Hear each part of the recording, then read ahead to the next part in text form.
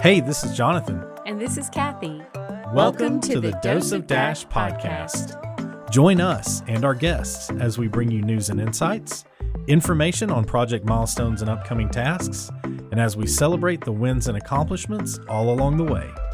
Thank you for joining us as we dash toward the future at the University of Tennessee. Hey, Kathy, you know what I liked about our last podcast episode? What did you like? We didn't talk the whole time. Well, I'm with you on that one. Isn't it fun when we have special guests? Yes, it's a lot less work for us. Well, yeah, sort of. You know what?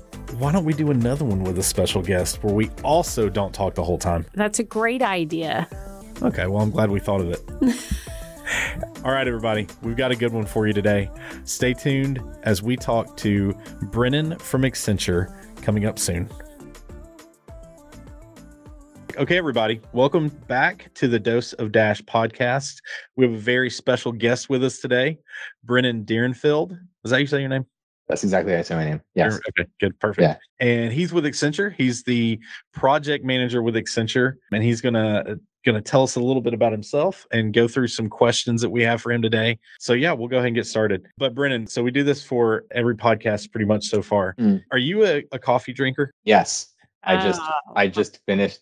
Yeah, I just finished one before this, so that my answers would be on point and I'd be alert. Yeah. I have a Keurig and I just gave myself like 4 ounces so that I'd be awake. Yeah. Cool. That's perfect. So what Kathy and I usually do is we ask each other a question like, what's the best coffee you've had recently, or what's your favorite new coffee spot, or whatever. So you have to tell us what's your favorite coffee to drink, or your favorite spot to go to, or like your go-to. Okay, so like my favorite coffee, like I don't have a favorite coffee, but my favorite thing is like I have like an espresso machine, and so I'll do. You know what an affogato is? Yes. Yeah, that's just like that's game over. So like I also have like wait for our listeners though. Tell our listeners what an affogato is. Okay, so an affogato is like an espresso or a double espresso shot over like ice cream. Yeah, and so have you ever heard of like Halo Top ice cream? Yes. Yeah. Okay, it's like healthy, right? Healthy. Correct. Correct. It's the I don't know. It's the one where you feel the least bad after you eat it because it's high protein. Exactly. So like, yeah, I'll get like a scoop of Halo Top ice cream and I'll put it like in one of these like small like Duralex cups, and then I'll do like a double espresso in an espresso machine and then just have that. And like that's my favorite. Like that's awesome because like I know the Nespresso pods I want. I have multiple types of Halo Top ice cream and I pick the one I want. And it's like it's in my house, so I don't have to leave. And it's better. Yeah, you are a pro. Yeah. You got it figured out. You've mastered it, right? I like the idea of the Halo Top ice cream, though. I mean, that kind of makes you feel a little bit better about about yourself and your choices. Yeah. Absolutely, because you can crush a whole thing and you don't feel bad because it's like not like you look at this portion, you look at the nutritional info on the side, and it's like it's fine. You're like I can deal with that. It's not like when you down the whole pint of Ben and Jerry's. No, that's not good. No. Yeah. No. Well, you're a pro, and I don't know if you know this already, but you're already Dose of Dash podcast famous. Really? Why? I told everybody about your upside down natural peanut butter in the fridge trick. Yes. Yeah, so funny because you've already been referenced on the podcast before, and now you get to be an actual guest. A friend of mine who like I've known since like summer camp, like I told that to her, and she was just like, she knows this already, and like she's just so unimpressed. I was like, yo, Farrah, like I told them about like the whole peanut butter thing. She's like, you told who? I was like, oh, my project team. She's like, you told like 50 people like unprovoked about that. I was like, yeah. Hey, I love it. I'm glad you did. Yeah, we appreciate it. So she was like, oh, okay. And I'm like, yeah, because when you turn upside down, she's like, I know that. I was like, well, not all of us. Yeah, I was like, thanks.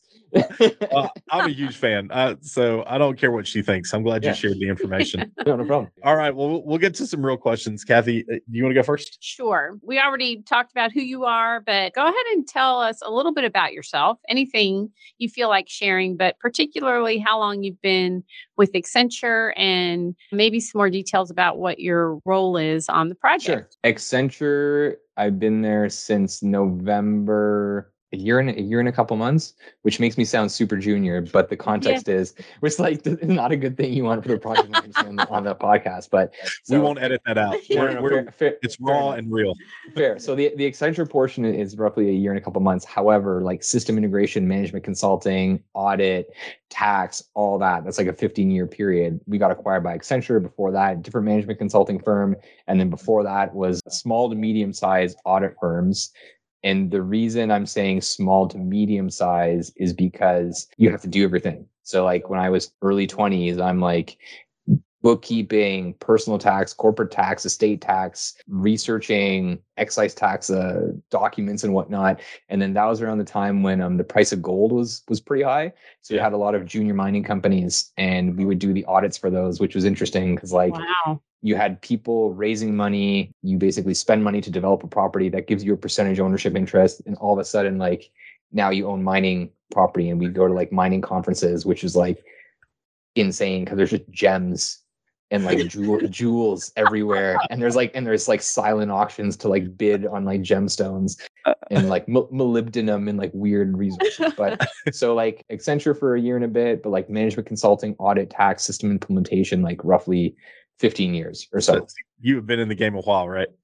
Yeah. I think part of Kathy's question, what about your role on this project? Just so people kind of understand what you're doing for Dash. And why I'm on this podcast for sure. So why you're here in the first place. And other than your coffee and food hacks. We're glad you didn't say, I've been with Accenture like a year. I've never really done this before, but I'm here. No. So thank you for that. I read the questions beforehand and I was like, okay, like you can't just say that. You got to like contextualize it. So I'm the project manager on the Accenture side, explaining a system integrator job to people who don't integrate systems is like a super difficult thing to do, but like probably the best comparator that it would be like easily to digest is like the director or like a producer on a movie. You're the person who kind of helps make sure that all of the tasks get done in the way that they need to get done. And there's going to be like problems that come up every day that you need a solution. Like, are you going to necessarily do everything? No, but you kind of need to know a bit of how everything works. You have to manage conflicts and resolve it and know how the project works and liaise with people and like influence, provide recommendations. Because ultimately, like you're like a cruise ship that you're trying to point in the right direction. And I use the term cruise ship. You can't turn those fast. It's not like a speedboat. No, you cannot. No, you can't. You got to really focus on pointing it in the right direction from the starting point, because if it's not, you're going to end up like 100 miles like off to sea somewhere. And like, that's not fun for everyone. So I'm the project manager from the Accenture side. And I help make sure that like our team is pointing in the right direction. They're doing the things that they need to do. Yes. That's awesome. I think that's a great answer. And it actually, you started going to our next question anyway. So let's just elaborate on this a little bit. Yeah. You tell everybody who doesn't, I mean, you just said it's hard to answer, but we're going to go there anyway.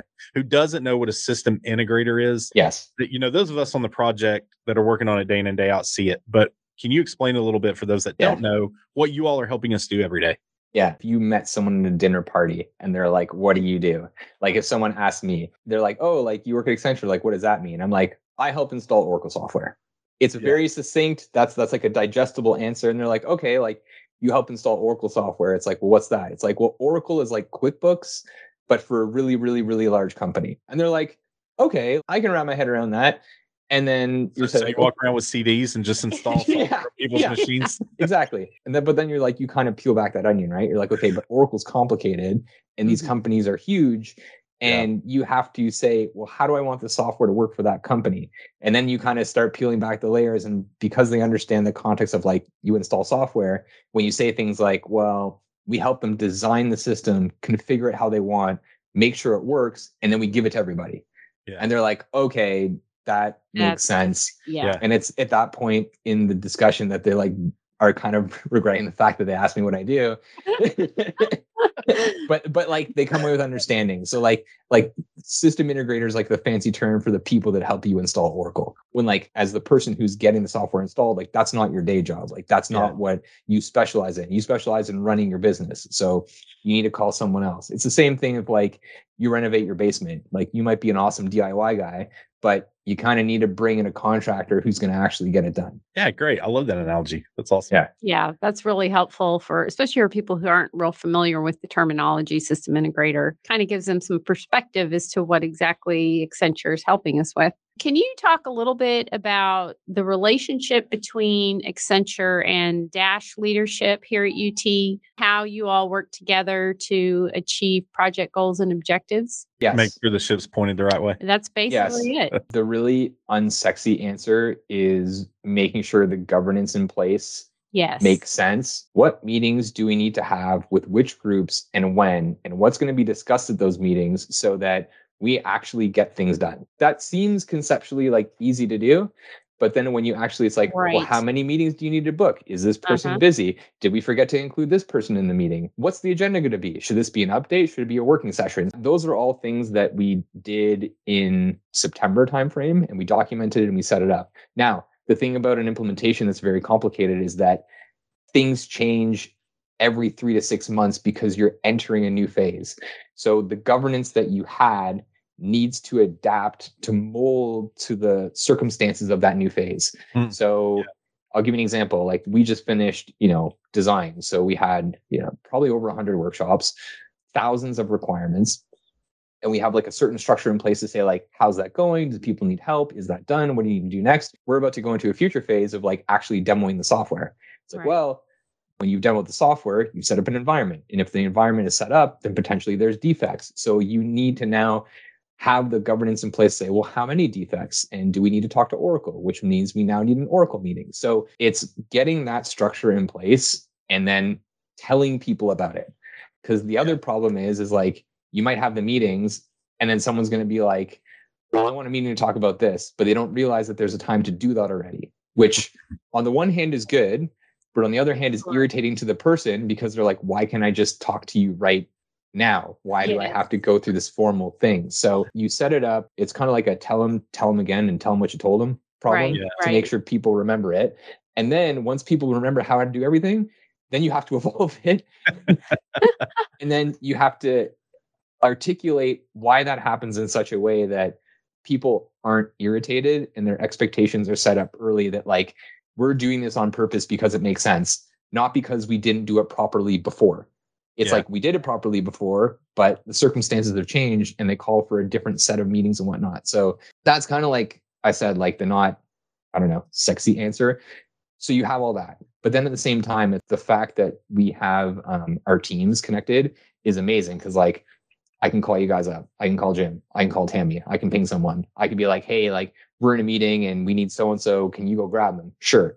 Yeah. So having the ability to have those like formal structures in place where you have like, when certain things are going to happen, when and why, but then having the informal structures where you're just like texting, pinging people, calling them, whatever. The two of those together make things run very smoothly. And so that's what we've tried to do, over the last couple months, which is going to just get further tweaked as we go on.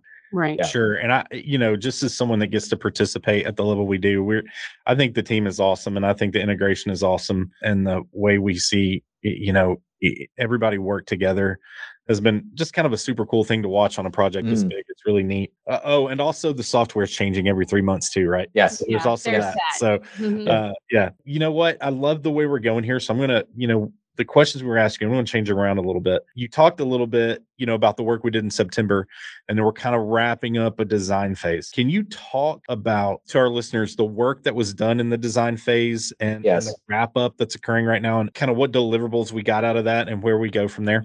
Yes. How do I do that in a way that makes sense? It's a big question. Whatever. It's fine. So right now we have ERP, which is finance. We have HCM, which is HR, and we have something called EPM, which is planning, budgeting, and forecasting. So since September-ish, we've been basically writing down each application is going to have modules. So under finance ERP, you're going to have, things that people are aware of, like procurement, receivables, payables, travel and expense, GL, fixed asset. For each of those things, there's then a sub-process underneath.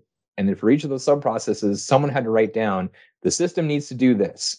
It's called a requirements listing because it literally says require the ability to over and over and over 3,000 times per application for all the modules. And it's super dry. And then for every single requirement, which is like literally, no joke, a row in an Excel file, there's a column that says, is there a fit or a gap? Which is basically, can the system do it or can it not do it? And if it can't do it, what's the workaround, and what's the priority that we want to get that in. Literally hundreds of people, no joke. It's I looked at our team size. I think we're north of 50, and I know UT, you guys are like over 200 all in. So literally hundreds of people have been working together to confirm that entire list of what the whole system should do. And if there's a situation where it can't do it, what's it going to do about it? They've also listed like all the reports we think we need. These are all the interfaces to bring in information we need. These are all the types of data that we need to move from SAP into Oracle. And we've literally documented that for every single sub-process in a module, in an application. And on top of that, for every single module and every single process and sub-process, what is the process flow of how that's going to work? This is an insanely large documentation exercise that is basically culminating this week and next week, more or less. Like some of the deliverables have been sent for approval, others are coming up. So at the end of February, we're going to have all the documentation, which is going to be the starting point to help us configure the application. If you think of it this way, like if you use like a renovation analogy for a house, we basically just put the floor plans in. Right. And now we're basically going to try and build like, I don't know if you've seen architects do this, they kind of have like a cardboard model of what the house looks like. We're about to do that so that people can kind of see their requirements in 3D, or in this case, like see the user interface in the application, because coming up, they're going to say, all right, we understand how we thought this was going to work on paper, but now that we see it in Oracle, is it okay if we change it like this? Or I think it would be better if we did it this way. Or there's going to be some person who does this process 10 times more often than anyone else. And they're going to say, look, I have this issue. If you tweak this, it would make my life 10 times easier. And we'll say, all right, sure. That whole documentation exercise is coming to a close in order to facilitate the ability to us demo that in the system to the same group of users, probably a larger user set, so that we can then, over the next 6 months, build the system iteratively. And iteratively is the key word, because people are going to be new to the system. They're going to see it and they're going to be like, this is Oracle. I don't like this. And we're going to have to explain that this is basic functionality with which we're going to iterate on 2 more times after this. Yeah. That's basically what's happening to bring design to a close. And like, that's also how we're segueing into what's called adopt and adapt, where we're going to do those demos, which are called prototypes. That's how all that's going to work. Yeah, that's great. Okay, we're going to stop there and conclude part 1 of this podcast. Please join us next time for the second installment as we wrap up our conversation with Brennan. We hope you enjoyed this episode of Dose of Dash. A big thanks to everyone who helped us make this episode possible. And a big thanks to you, our listeners, for tuning in as we pursue this change together. Check back here regularly for new episodes and updates. And please share this podcast with others. Word of mouth can be the best way to help this effort grow, and it's a great way to keep our Friends of Dash informed. Be sure to visit our Friends of Dash site for more information and resources. You should see the link in the About section for this podcast. Do you have a Dash question you would like answered? Please email it to dash@tennessee.edu. You never know, it just might show up on this podcast. Talk to you soon.